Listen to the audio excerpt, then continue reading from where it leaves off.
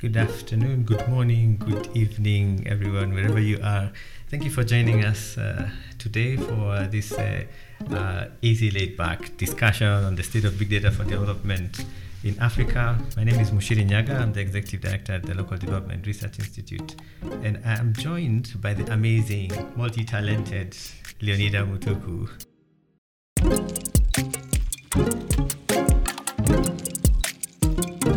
Applause goes here. She's a research and strategy lead, specialized in AI and big data. But she's also the CEO of IntelliPro, a company that surfaces amazing insights from the data that is held by companies. And they do it in a way that's accessible to SMEs, which I think is really, really great. And I said she's multi-talented. She's also the co-founder of Quotidian, a new research outfit that's going to be looking at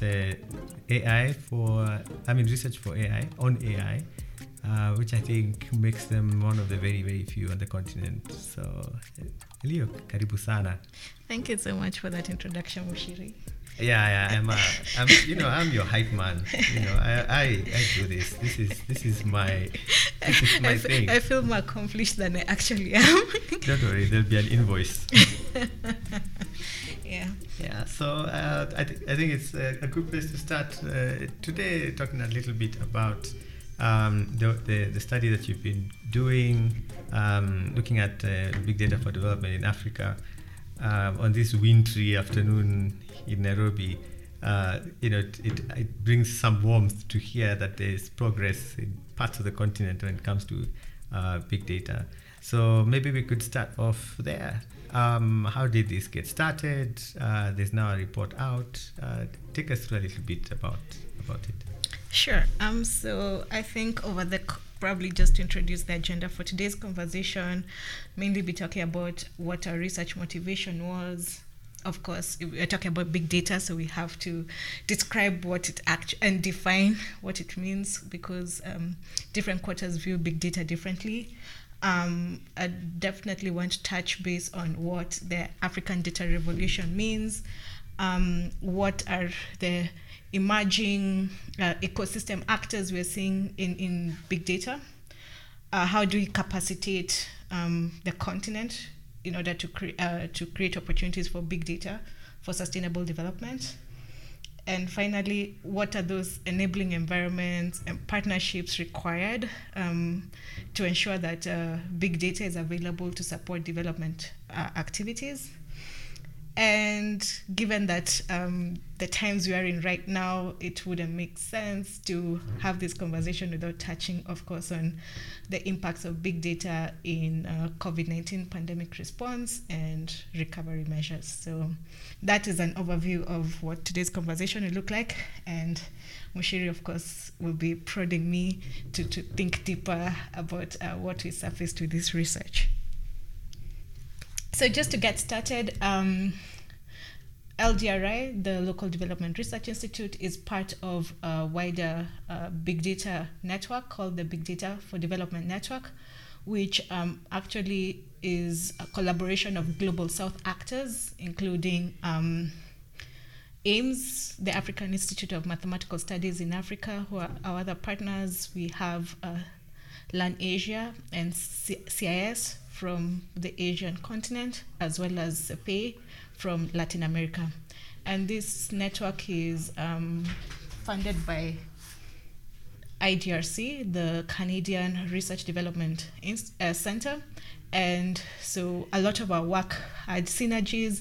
And one of the things we wanted to understand as the Africa hub of the Big Data Network was, where are we when we talk about big data, its availability, its uses, but also having reviewed this status of big data here, how can we start harnessing it for supporting development initiatives? And so it's good to take a step back before you plan, you chart your map forward on how big data can be used for sustainable development. So as part of us studying the current landscape for big data in Africa, we were looking at 4 key things. The first being the ecosystem. Who are the players? Who are producing this big data? What infrastructure is being used to support big data activities? So here we're talking about technologies and other capacities that exist on the continent to support this work. When you talk about big data for development, it's playing in a specific contextual environment. So what is that environment? What is the context? What is the social context, the legal context, the economic context through which a big data is playing a role? And finally, how do then this ecosystem of actors come together to support sustainable development using this specific resource called big data? Which is very, very different from the context and the resources and the ecosystem that you'd find, say, in Europe or the US. Yeah. And definitely thinking about, and also when we say big data for development, it's important to understand why we think that big data itself can be harnessed to support development outcomes. So when we look at the current challenges that we have as a continent that we are trying to solve, be it through our SDG priorities or other national development priorities, one of the things that governments need to do is, of course, identify who is under-resourced or under-supported by the existing national framework. How do we allocate resources to them? How do we forecast? How do we finance for this development? And given that the world is moving towards the fourth industrial revolution, one of the key tenets of these new technologies is really data. And when we talk about data, we are not just talking about your ones and your twos. Now we are talking about an explosion of massive amounts of data. And I'm going ahead of myself, so probably jumping into then just defining then what are we calling big data? Yeah, because chances are a lot of people have different definitions for big data. Mm-hmm. Anything that can fit on a very, very large flash drive, whatever can fill up a few hard drives. Mm-hmm. So I see the 3 V's of big data. So obviously I see size is one of them, but clearly there is more. Yeah, and actually this was a study that we found has been done previously. Someone went through lots of research publications trying to understand how various communities of researchers understand the word big data, but really it all boiled down to 3 things. The size of the data sets, which one of the V's is volume. So how big is the data set? So typically we are talking about petabytes of data, and here there's a new zettabytes of data. A lot of us may not be able to imagine how much data that is. I'm just coming to bits with gigabytes. Exactly. And then there's the complexity of the data sets. So statistics mainly looked at numbers, aggregates, sampling. But when you start thinking about big data, it's quite complex, it's unstructured. This conversation is a data point. Audio streams, video, images, text. We are moving away just from the ones and the twos when we start talking about big data. And they all have to be analyzed in one way or another in order to find relevant insights. And so the technologies required to manipulate these massive data sets that are very complex in nature have to be specialized. And this was not something that could be done a few years ago. In fact, the word big data was only coined maybe just in 2005. Yeah. Although, of course, over time, we've realized that big data is used in several ways. It was used to take the first man to space. So it's been in existence for a while, but in practice and as a term for development, that's relatively new. So clearly these data sets are being produced at a very rapid, pace. Like every second, someone is tweeting, someone is, streaming on YouTube or TikTok, and that's where the velocity part of big data is.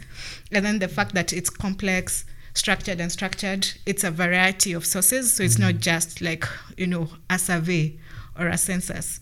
there's really different sources for big data. Yeah, so like on mobile phone networks, our operators have probably one of the most attractive sources of big data. Huge amounts in terms of volume. Yeah. Velocity is extremely fast. 23 plus million people daily sending text messages, making phone calls. And then that coupled with base station data. Where are they? What base station are they now being hired off to? But all of that just in a single place. That provides some amazing insights. I imagine for the people sitting there, they get to see and know a lot about us. Definitely. In fact, I think right now the mobile network operators, financial institutions, think of all your card transactions, all your financial records that are being generated every second. Those have been the most widely known data sets for big data. But as part of our research, we categorized these sources of data in 3 different ways. The first one being public and open data sets. Mm-hmm. So these ones typically generated by governments using taxpayer money. Mm-hmm. So think about the census that we just had here in Kenya last year. A lot of data was generated from that. May not be very big, but if you continue manipulating it, you can create an even larger data source. Other administrative data on agriculture, etc. Satellite imagery. Satellites typically are owned by governments, and they take millions of pictures per second. So if that has to be analyzed, you can imagine that's already a big data set. And there are open data sets being made available for public use from some of these satellites. And on the private side, we've talked about the mobile records, health data. A lot of hospitals are digitizing, so all your records are in an electronic format, or that's the expectation in the near future. Yeah. And then, of course, we have now sensors, drones, all sorts of things connected to the internet, trying to collect all sorts of data and all sorts of communication points. Yeah, and some of that IoT, Internet of Things, begins to come into play, I suppose, on the private sector side. Yeah. Although, of course, some of these, I imagine, are also in the public space, right? Yeah. And when you start thinking about smart cities, they'll largely be generating a lot of data to keep them going. And so one of the visions, for instance, for Konza Technocity and the the blueprint for African smart cities that was done in Rwanda is also looks at IoT as one of very valuable data to keep these cities running. Yeah. And then, of course, we have the data you and I generally interact with every day on social media, when you're gossiping, when you're trying to learn what's going on with the country. When we're giving informed opinions on very technical things that we might actually know something about. Yeah. We are really generating data that someone somewhere in some backspace is looking at, and hopefully can provide valuable inputs for development activities. This is interesting. I have probably one of my earliest memories, I think, of open data, I think, is the Twitter Firehose. Mm-hmm. Back then when you could actually plug in and get data coming out of Twitter with all these people's conversations. And probably very interesting stuff came out in those early days before they turned the hose off. It's available. You just have to pay for your access, and as you're paying, of course, what you're doing on it is closely monitored. And we'll probably discuss this later on in the conversation, the abuse or the misuse of data that ideally should be used for advancing humanity. So before we get to the African big data ecosystem, we have to think about, so why big data and what does that mean for us? So there's this concept called the African data revolution. And really, it's looking at how Africa is forward thinking and planning to apply data to support its development agenda. When we think about the history of technologies in development, we've evolved in the early 2000s to late 2000s. We were talking about ICTDs, as a new field of study. How do we apply ICT in development? And then in mid 2010s, early 2010s to mid 2010s, we had what you call the mobile for development.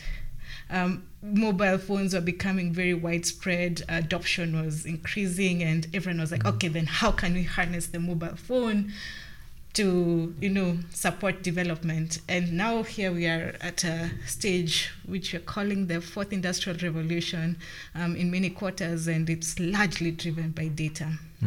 And the thing is, for it to be an African data revolution, this data has to be localized in terms of application, context, representation, and usage. So these are things we'll all unpack as we move along. Yeah, representation usually catches my attention because not everybody makes their way into some of the more sophisticated data sets because of access to infrastructure, equipment, etc. So the African data revolution must be localized. The same way the revolution will be televised. I was about to say it would be live streamed. That's my new take on these things. Yeah. So I think government is a big part of that ecosystem, right? Especially in Africa, governments tend to be the ones that have the kinds of resources to put in place the really expensive infrastructure at scale. Which the vast majority of actors, outside of maybe one or two academic institutions and certain big multinationals and telcos. I mean, most anyone else wouldn't have the financial muscle, the capital to put that together. What are you seeing around the implementers what are you seeing around governments being implementers of big data for development kind of projects? Yeah. So when we talk about development, really we are talking about how you are applying different techniques and approaches to improve human lives, and the people who are tasked with big development projects, who plan for how taxpayer money is going to be channeled towards development, really is government. So it's quite difficult for private actors and non-state actors to support development if they're not collaborating with government. And so from our mapping of the different use cases that we saw of big data currently on the continent, one thing that became very clear for us, of course, is government plays two key roles at the moment. They could be playing larger roles, but these were the two key roles that we saw emerging. The first being that they, of course, are the implementers of big data. They, as Muchiri is saying, they have the muscle to apply these technologies at scale to impact all citizens within their jurisdiction. And of course, the big data projects have to be aligned with the development goals they've set for the countries. And secondly, they are funders of the big data infrastructure. So the electricity that's required, access to internet, these are government installed initiatives. But one thing maybe that I forgot is also they are producers of big data in their own right, through the national surveys, through the biometric systems that they've used to capture citizens' identities and information. That is big data. Yeah, which includes all the video streams that they are putting in place for surveillance. Exactly. And I mean, I think these governments have been shifting towards digital identification systems, the biometric systems, and that's massive data that's being collected about a specific individual. Like the data points have moved beyond just a birth date and your social security number. Now they have, your fingerprints, they have your mobile phone, they have your place of residence. I mean, in Western countries, of course, this is the norm, but I think the digital systems have given African countries a lot more, opportunity and capacity to collect way more about individual citizens. Yeah, and chances are the rate we're going to leapfrog into the current state, and be competing with developed countries on some of these things without having had to go through the meandering route that they have taken so far. Yeah, of course. And well, we are spending money to purchase these technologies from other countries anyway. Yeah, some countries that worry. that worry about development partners across Africa. But before we go into the private sector companies that worry everyone, let's talk about this other private sector, component that's part of the Africa data ecosystem. There are big multinational organizations represented in that space. Definitely. And of course, the emerging indigenous companies as well. Yeah. What are you finding around private sector actors? So private sector actors, especially when you start thinking about traditional economic sectors such as finance and telecommunications, they, for the longest time, have been collecting a lot of data. Although now, as more companies becoming digital and digitized, they're also creating a lot of data sets to keep their businesses running. And so private sector really are becoming almost central producers of the big data that could potentially be harnessed for development.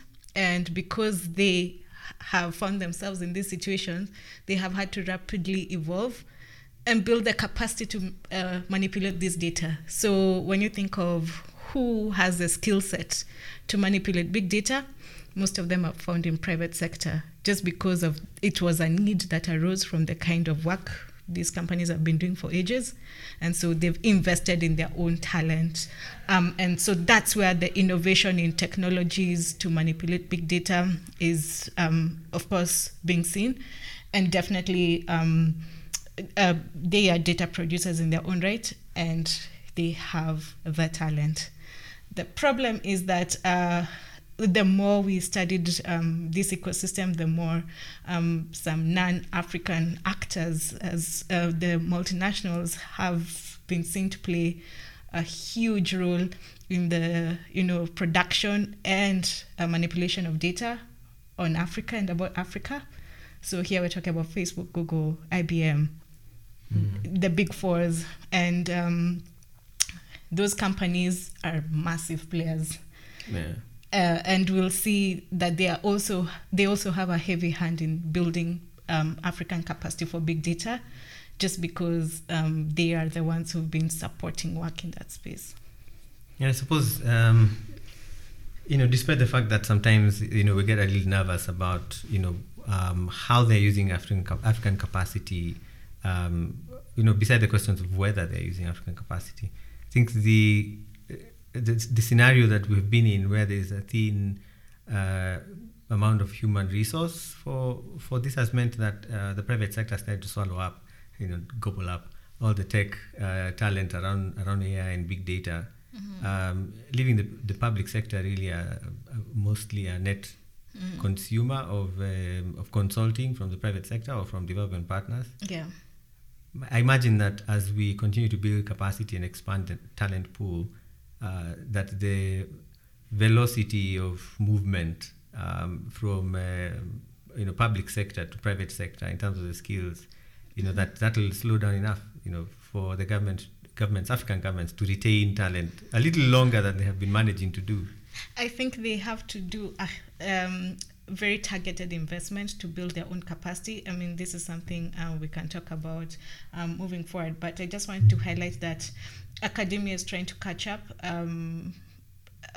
Big data manipulation, the skills, data science, artificial intelligence, those are highly specialized skills that traditionally were not being taught at an undergraduate or graduate level by universities. Typically it was PhDs pursuing that and biophysicists and what have you. But we are seeing more academic institutions investing in developing curricula and building new data science and data manipulation capacity across the continent. So, and that really is the role we are seeing them playing in this ecosystem. there are international organizations who have played such a huge role in pushing government to, explore these new technologies, but we see they mainly fund those initial projects, those projects that don't have an immediate ROI. Yeah. Whether it's like a health records project that's supposed to, generate big data to support health interventions, or it's in some energy project, like we are seeing the IOs, the World Banks, the multilateral partners funding these projects. Mm-hmm. The problem is that the funding is not indefinite, and at some point government has to take up the mantle and continue running these projects. So that is one of the big challenges we've been seeing in terms of sustainability of big data projects. The whole funding scenario. Yes, there are seed funders in form of IOs, but there's a gap somewhere in terms of keeping them sustainable. Yeah, I imagine part of it is because the projects are designed by international organizations that have deep pockets based on the assumptions around what kind of resources can be mobilized post-project to run these things. Mm-hmm. But the moment they're out, the project becomes a government project. Mm-hmm. It now has to compete for resources with other things. Yeah. Social safety net programs, which have an immediate life and death impact on communities. You have healthcare access. We already have problems with coverage of doctor to nurses. Doctor to patient, nurse to patient. Big gaps there that governments are trying to close. And then now suddenly there is an AI project that's going to require not just acquisition but maintenance of this high performance computing infrastructure and highly paid AI big data engineers. And the outcomes might only be seen a few years down the line. They might not be immediate. Yeah. So the ROI sometimes isn't that visible, except if you are looking in the long term. Yeah. But one question that arose for us, and it's a point for discussion, is what then is the role of civil society and citizens, because they have not been visible in the big data for development conversation, but ultimately, especially the citizens are the ultimate beneficiaries. So then what role should citizens play in order to maintain this big data for development environment and ecosystem? Beyond just being subjects of study. No, what does that wish to say? That you might be at the table, but you might be the breakfast. Exactly. And I think that's what's been happening. Yeah. We provide the data, but what we don't know is that we're the livestock, we're the commodity that is actually being monetized outside there. Yeah. I think there's definitely a more important role for civil society and citizens beyond being the livestock or the breakfast at the table. Definitely. Bring us to the table as partners and not as what do you call targets for extraction? Yeah, the subjects of discussion. And so ideally here the civil society and citizens have a huge advocacy role to play to ensure that they're well represented in these initiatives, that no one is being left behind, which is one of the big ambitions of the Sustainable Development Goals. Yeah. Absolutely. So now that we've identified who are the players and what data they're using, the next thing is, are we ready for this big data for development? And so how do we then capacitate the continent to harness this big data to support development outcomes? And we look at it in three different ways. Education, because we're talking about universities actually supporting in building new talent for big data. Yeah, running actual big data and AI programs. Exactly. Specific AI. Yeah. Because I think a lot of what's been happening in education has been AI and big data adjacent. Mm-hmm. So a lot of your traditional computer science kind of stuff, and maybe actuarial, the people who did math and did double math. I know a few people who did that. One math was not enough. I don't understand it. Yeah. So those are adjacent, right?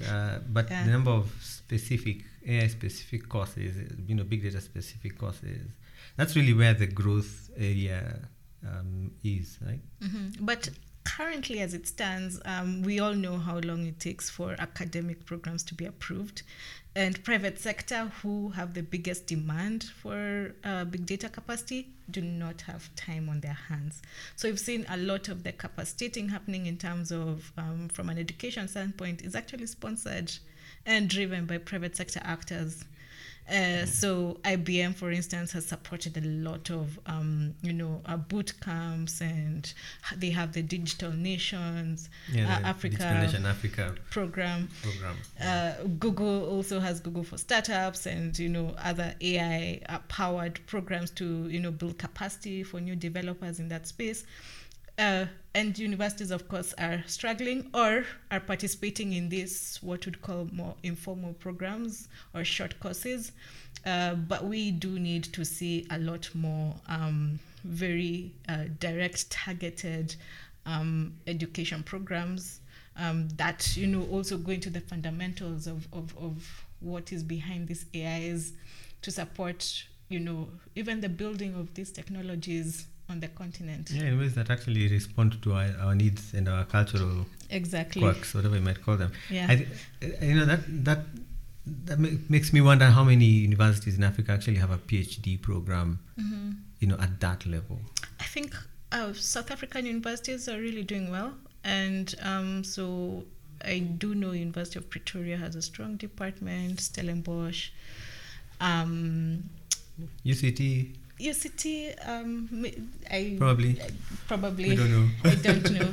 But University of Nairobi also, so they do have an AI-specific master's program.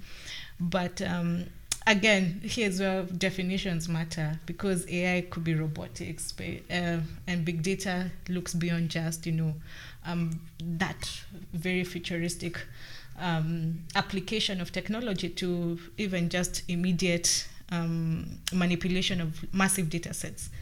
So there are quite a few, and there are a few projects that are supporting that capacity development, but I think more can be done.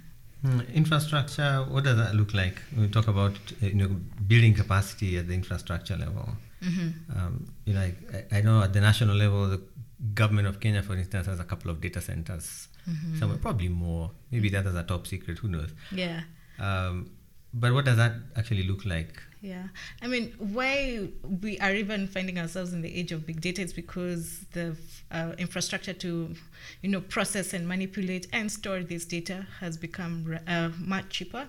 But still, when you think of who the big players in the space are, Amazon, Microsoft Azure, Google Cloud Platforms, those are all Western or global North companies that are providing this capacity to store data.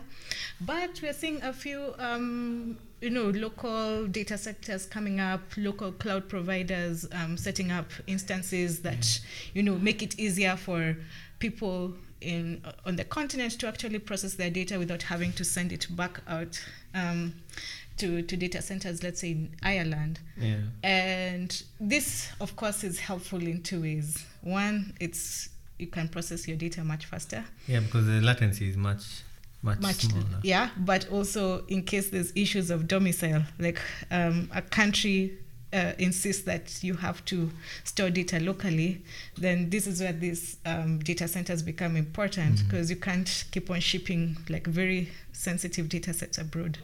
Yeah. So we have data sovereignty issues now become an issue. Exactly. So we have ICOLO. I know Amazon has set up a data center in South Africa. Microsoft set up a data center here in Kenya. So we are starting to see a lot more local capacity to store this data. But remember, that's not the only infrastructure that's required for big data. Yeah. Well, first of all, on that side, you have to compute. Exactly. But electricity, yes. these data centers need cooling. You need the internet, to support the transfer of data. And in as much as I think we're doing way better now than we did 10 years ago, a lot of the continent is still not covered by these basic infrastructures. And that might be a hindrance to, accelerating outcomes for development by using big data. Yeah, we're finding energy access to be a very important enabler. It's cross-cutting in so many places, from food security to education and health, and clearly to innovation and entrepreneurship. Without guaranteed, predictable, stable supply of electricity, there's just only so much you can do. Exactly, and that's why it's also one of the Africa Development Bank's high five priorities, that there needs to be affordable access to energy if we're going to gain the development outcomes we'd like. Yeah.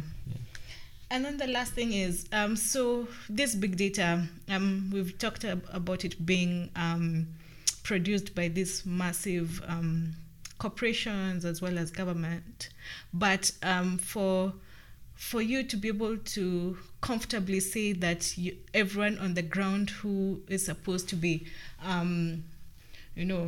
impacted by this development, the data has to be representative.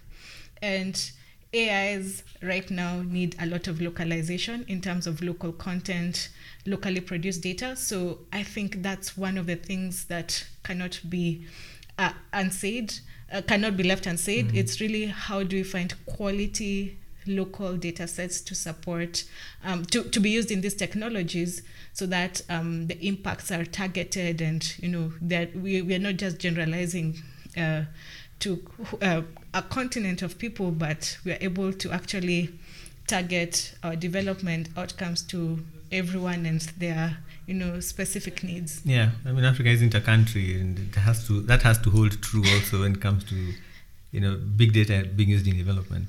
Yeah. Exactly. So, the enabling environment issue, that always becomes one of the quick sticking points. Yeah. You're coasting along really nicely until you find yourself stuck in the mud. Yeah. Data protection, access to information. In fact, one of the things that we come up against is accessing foreign capital to conduct local research. I think that's one of the areas I'm constantly coming up against. But what did you see about the especially the data protection side? In a few places, with the data protection legislation, how big an issue is this turning out to be? I was surprised that I think about 28 countries do have a data privacy regulation in place, be it within the constitution, a law, or a policy that has been discussed. This was something that research done by TI, I think. No, Privacy International, actually. And so... And these are African countries. Yes, these are African countries. The same African countries that are not signing the African Charter, or the Cyber Security and Data Protection, treaty. Yeah.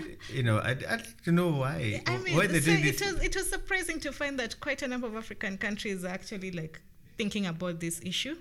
But one thing, upon closer inspection, a lot of these data protection policies are fashioned against the well-known GDPR by the EU, which of course was built for EU-specific context. And so here African governments need to be a bit more creative, need to be, understand their citizens better, and, the issue of exploitation of people from their data has to be addressed.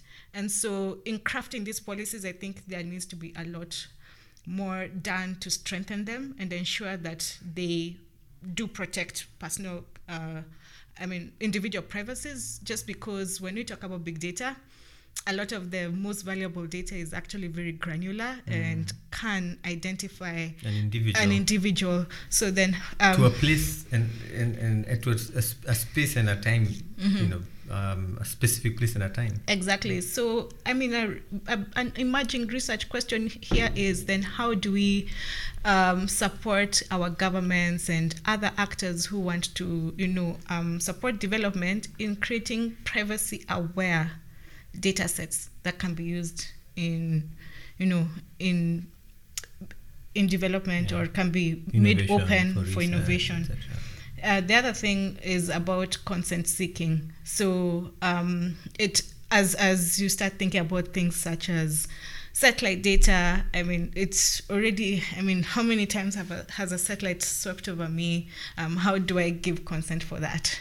So it might, in some cases, it might be difficult to go to individuals and obtain informed consent. So one of our recommendations really is for African governments and other stakeholders in this big data space to think of governance of big data, not from because you've received consent and that's why you'll use data in a specific way, but to have a privacy first governance mechanism in your policies, even as you're collecting data that you may not necessarily have consent. So it's being creative in your data governance mechanisms. That is something that we definitely recommend, especially as more and more projects around big data are set up. Yeah, finding that whole issue of informed consent to be one of the areas that both private sector and non-profit institutions are going to struggle with. Yeah. Right. You're out there in the rural areas, rolling out or testing out some service. You want people to sign up on their phones. On USSD, rolling out terms and service, informed consent, 18-page small print, document might not work. So you have to find a way of doing that on SMS or SSD. In a way that allows you to get documented consent. Yeah. Forget the extent to which it was informed consent, because now that's another problem. Yeah. You're trying to roll out this high-tech service that does, home flumps, on water and sanitation. Yeah. And the person who's going out into the field to try and recruit people has to get over the first hump of explaining, that there's a satellite in space that takes pictures and now we want you to allow us. There's a drone right above you, yes, mapping you. Yeah, and now if you add yourself to the system by putting your phone number and your name and gender and I don't know whatever other detail, that will now be able to tell you, when to plant your maize. It just seems like created a new hurdle to get over, and you're trying to get people to sign up to something. And I think what I foresee what we're going to see in Africa is a lot of shortcuts, especially in countries where there's a law in place and some mechanism that looks like an enforcement mechanism, but outside of litigation and complaints, I have my doubts the extent to which it's actually going to achieve the same thing GDPR has managed to achieve in the West. But then again, in the West, it was in Europe, that was a demand side driven initiative. I think what we're seeing in Africa with data protection is seemingly a whole lot more supply side, top down. But the data protection laws may not be enough. And so what we are seeing is, for instance, one of these drone companies that has been, mapping different citizens, they have adopted what is called a code of conduct. And they are very public about how they treat this data. So I think this is a very encouraging way of self-governance beyond what maybe a data protection law might be able to, protect citizens from. Private companies should really consider, these very public data governance mechanisms so that you can keep them to account for how they're using our data. Yeah. We touched a bit earlier on the funding issue. For big data applications to be sustainable and their impact to be felt over the long term, I think we need more ownership of these projects by local governments, especially because they are the implementers from our ecosystem mapping. So beyond donor funding, beyond private-public partnerships, like how are we seeing investments into big data projects in budgets in the long term, in the medium term. And so for big data to thrive, or rather big data applications to achieve those intended impacts, of course, there has to be sustained local funding for it. And then one thing that creates a very good environment for big data to have the impact that is required is if this data is representative. The question of who's in the data. Who's in the data that is being used for development? Are women and minority groups represented in this data? Is it gender disaggregated? What people with disabilities, how is that reflected? And in a manner that is not necessarily to castigate them or to stigmatize them, but to actually ensure that they receive the necessary support they require, for instance, in social protection programs. And as professionals who are using big data, do you have any implicit biases in how you view the analysis of this data? Because how an individual analyzes data, of course, has an impact, or the interpretation of the results has an impact on how people will be affected later on. These people who this big data is supposed to, help.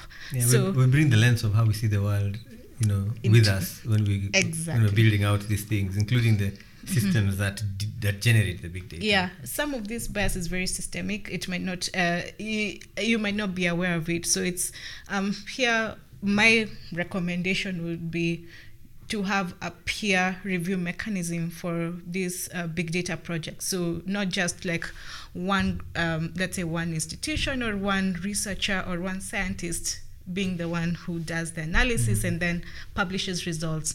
Can we have a peer review mechanism that is also representative, so that people with different worldviews ensure that your data, that implicit or that systemic bias is not perpetuated, and then offline injustices are now transferred to online and digital spaces. Exactly. Yeah. And so, speaking of that peer review mechanism, then it seems that maybe not one person or one institution or one government will be able to, achieve the intended impact when it comes to big data. And so there's a call for partnerships. I don't know, Muchiri, if you've heard of, the term data communities and data collaboratives, and what you think of these kinds of groupings of people around data. No, I think they're a great idea, especially when they are targeted, focused. Maybe the word I'm looking at. So that you have a community that is a collaborative that is coming to an issue or a theme, from an informed perspective. So, and I think that's what we're actually seeing around the world, right? The health data collaborative, tends to be a very health-focused thing, or the data collaborative is being done by the Global Partnership for Sustainable Development Data in different countries. They tend, my view is that the data collaboratives tend to work really well when you have a common goal, a common idea, a common theme that people can rally around and bring the expertise to. Yeah. And that includes, for instance, if you're working within a collaborative setup and you have algorithms that you want to have, validated, then you actually have people who understand how a bias could affect a healthcare outcome. Exactly. Yeah. And I mean, it's also a way of accelerating the production of data, because maybe the government can only conduct surveys every year, annually, or every 5 years. But then we have the mobile network operators who can provide data that is a proxy for these kinds of national surveys. So when they're together in a collaborative, with the similar motivations and incentive to, support development outcomes, then you can actually accelerate the data produced and the data utilized in development. And of course, again, we might be very technical in how we view the data, but in a health collaborative, you need the doctors, you need domain expertise, and they might not necessarily be able to manipulate data themselves. You need legal experts who ensure that, the necessary precautions are taken in how you treat this data. So I think for big data to have that expected impact, that revolution will not be driven by just one kind of actor. It won't be the scientists by themselves, but by this collaborative of people with a mutual interest in, accelerating the development of our continent. So for us, we think that is one thing that, for instance, the Big Data for Development Network can support the fomenting of such partnerships and the conversations, the research, the knowledge required by these partnerships to accelerate their work. I think we're seeing a little bit of that right now, just seeing within the network the different interesting pieces of work being done by our partners and thinking about how those could work and help us solve specific problems on our side of the world. So there's definitely value in, especially a South-South, kind of arrangement, and of course triangular as well. North-South-South. I think that shows promise in terms of being able to do some technology transfer lessons, etc., etc. For me, just listening to you tells me that we're not badly off. There are sources of big data on the continent. There are institutions working on this. There are academic programs. There are private sector actors. It's an ecosystem that is beginning to come to life. And chances are this is going to continue not only growing, but it's also going to have a bigger impact on the various developmental challenges that we're trying to solve. Exactly, yeah. So I think maybe we didn't have to write a whole report. We could have just written a sentence that, there's big data in Africa being used for development. And we've of course outlined a few case studies as inspiration for future work. But yes, so there is activity. There's work to be done. There's a lot of course, infrastructural and legal environment issues to be sorted out. But we're not doing too badly. We're off to a good start. Well, at least now we have a citable piece of publication that's out there. Someone can cite and say, you see, this is why we need new partnerships. This is why we need to fix our enabling environment problems. Exactly. Yeah. And this is excellent. Yeah. So this conversation, of course, we have to discuss, why it's timely right now. All of us around the world are going through the COVID-19 pandemic, has disrupted our way of lives, disrupted our health systems, disrupted economies, disrupted our social protection. And of course, everyone is looking to digital technologies, to data, to support and to inform interventions. So, I thought it was a good time to showcase that, definitely big data is being applied here.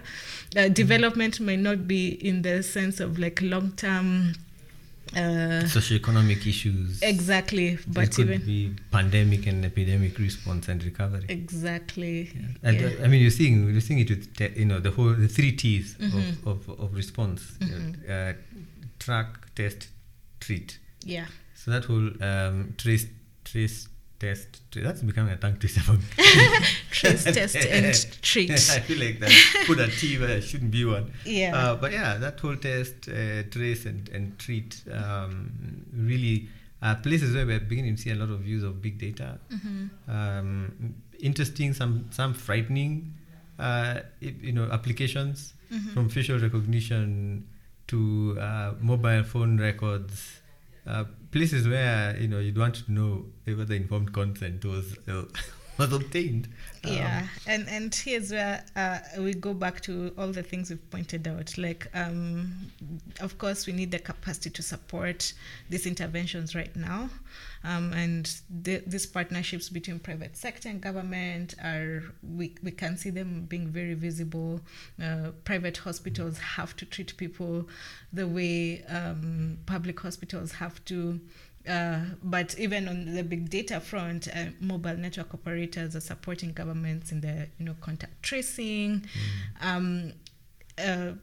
We are seeing researchers trying to understand like whether a different genetic makeup predisposes us to more severe presentations of COVID-19. Exactly.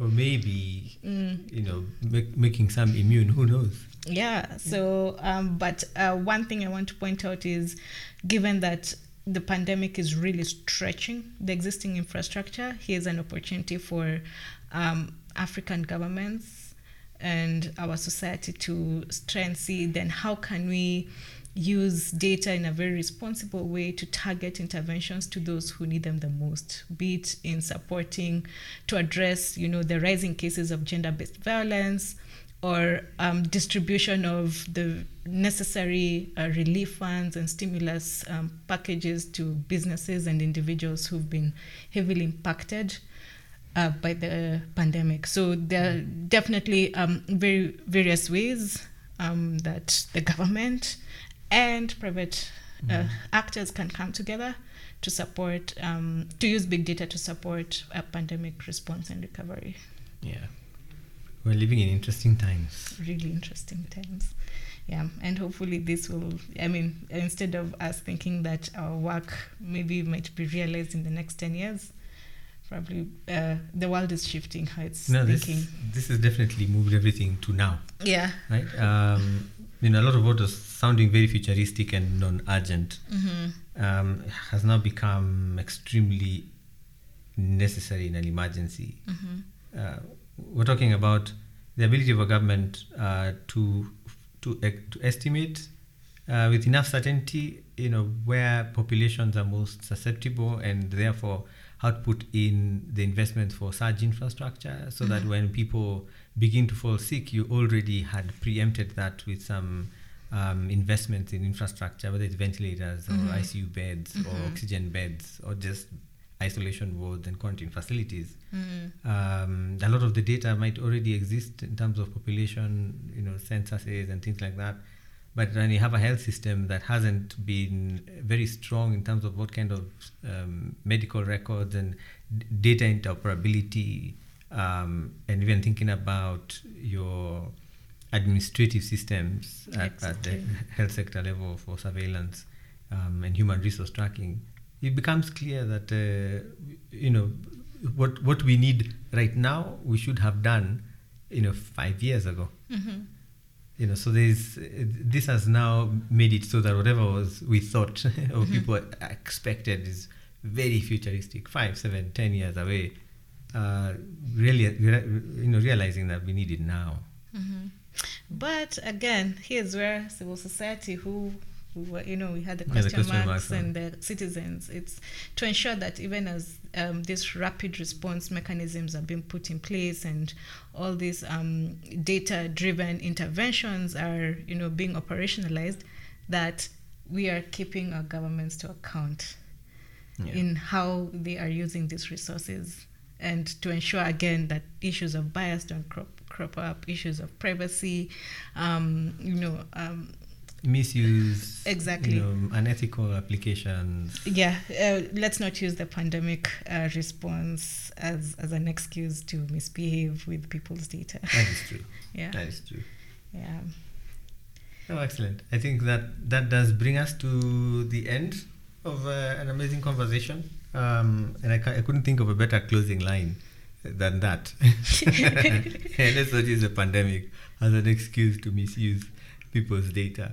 As we transition in terms of our work from this very broad landscape study to more specific work that we'll be doing over the year, from early warning, some work on early warning, etc. ethics and explainability and all the things around AI used in public sector that worry us. I think the pandemic is giving us, a context that allows us to focus our work a little bit more, and gives us an opportunity to have conversations that would not normally have been interesting enough for people to listen to. So thank you very much for taking out of your time, very busy. Remember the intro? That's like 3 different hats that you wear. So thank you for taking the time out to do this. And for anyone who's interested, this report is up on the LDRI website. Go to www.developlocal.org. You'll find it there.